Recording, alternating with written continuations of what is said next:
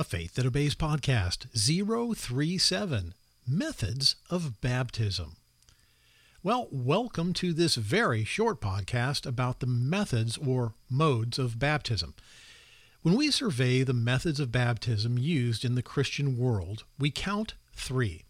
Some churches symbolically sprinkle water on the head as a form of baptism. Some pour water, and others baptize by fully immersing a person in water. As you can imagine, this is another one of those areas of debate which has raged through the centuries.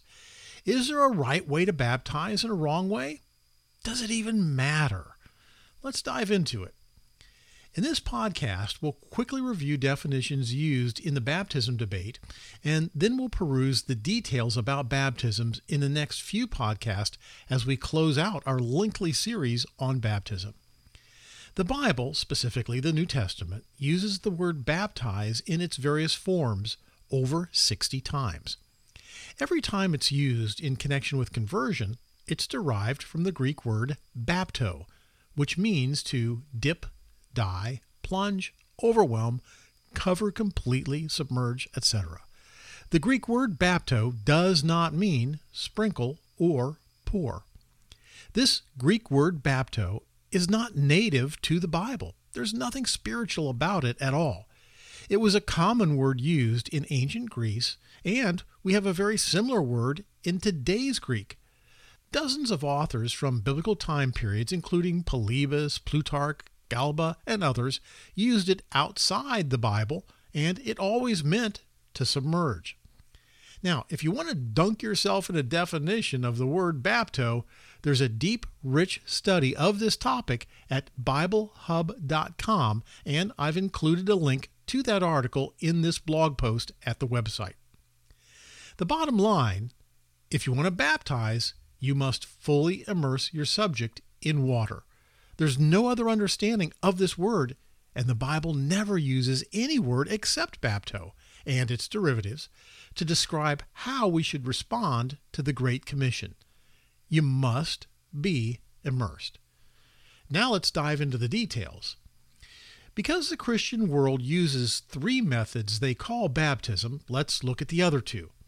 Sprinkling is probably the most common, as most babies are sprinkled with water during a baptism service when the priest or minister wets his hand with the water from a small bowl and lays it on the infant's head.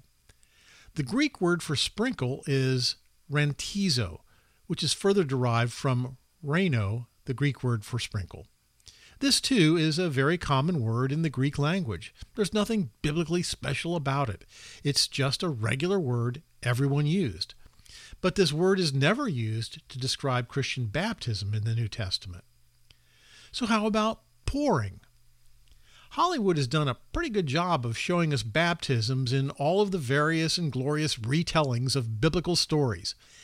In these films, it is common to see Jesus or some other person walking down into a stream and John the Baptist scooping up a bit of water and gently pouring it over someone's head. Is this baptism? No, this is pouring. The Greek word for pour is epicheo, which is derived from cheo. It means pour. Once again, this word is never used in the Bible as it relates to a person obeying the gospel message. The proper response is always bapto. Let me show you a couple of other scriptures which demonstrate baptism is done by immersion. This first scripture is about the Ethiopian eunuch's conversion. Philip, one of the 7 deacons of the first church, meets this man on the road to Gaza and presents the gospel. The Ethiopian believes and makes the decision to be baptized right then and there. We pick up the story in Acts 8:36 through 39. As they traveled along the road, they came to some water, and the eunuch said, "Look, here is water. Why shouldn't I be baptized?" And he gave orders to stop the chariot. Then both Philip and the eunuch went down into the water, and Philip baptized him. When they came up out of the water, the Spirit of the Lord suddenly took Philip away, and the eunuch did not see him again, but went on his way rejoicing. This man was probably part of a caravan. He would not have been traveling alone. He was an important official to the Queen of Ethiopia. When someone travels as he did, you would carry water with you. You are going through a desert area. If baptism was by sprinkling or pouring, Philip could have used some of the Ethiopians' water.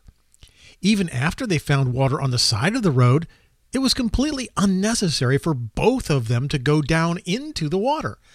Philip could have just brought some water back up to the man. There is a reason both of them go down into the stream. Philip baptizes him by putting him under the water and raising him up again. This is the only way it makes sense for both of them to go down into an old Gaza Road stream or pond. Next, look at Jesus' baptism in Mark 1:10. As Jesus was coming up out of the water, he saw heaven being torn open and the Spirit descending on him like a dove. It would be difficult to come up out of the water if you did not go down into the water. When we see baptism mentioned in the New Testament, it's always done by full immersion. But come on now, does it really matter one whit how I'm baptized? Is it really all that important? Doesn't God see my heart and know my real intention? Do I really need to be immersed in water to be properly baptized? Why does it even matter? Well, just think about it. What are we doing when we're baptized? We are responding to a command of Christ given in the Great Commission, where a very specific word was used, bapto. This is how we obey the gospel. If Jesus said, have water poured on your head, would you do that? Well, sure you would. If Jesus said, have some water sprinkled on you, would you be willing to do that? Sure, no problem. If Jesus said, click your heels together 3 times, would you do that? Of course you would, if you have a heart willing to obey the Savior. The point is, it would not matter how silly something might seem to anyone else. If the Lord asks a good-hearted person to do something, they will always humbly obey. There would be absolutely no resistance. None. So now Jesus tells you to be bapto, buried in water. Why would you not do that? Why do people balk at the idea of being completely immersed in water? If you think it's just because it's too much effort or too difficult to find a place to do it, think again. There's a far more powerful force at work here that we tend to forget about. Who wants to prevent you and keep you from obeying the gospel? Who wants to confuse you regarding the proper response to Christ's clear command? Who wants to make small, subtle, seemingly harmless changes to the commands? Who tells us it's too hard or it's too much effort, too embarrassing, too silly, or so unnecessary? Who's the author of such confusion? Think about it. Why would there even be any issue about baptism at all if it were not something very, very important? So important that Satan would do absolutely everything he could in order to keep you from obeying this very simple, very straightforward, very humbling command. Once again, we don't need a Greek scholar to figure all this out. Using the heart of a child, just look at the biblical examples of baptism. It is easy to see and to understand. In our next few lessons, we'll do just that. We will review the various baptismal events in the New Testament. I think we will easily discover all of the who, what, when, where, how, and whys of baptism. And I think God makes it clear and easy to understand so that we may have a faith that obeys. Well, thanks for listening. Join the argument at www.afaiththatobeys.org/blog.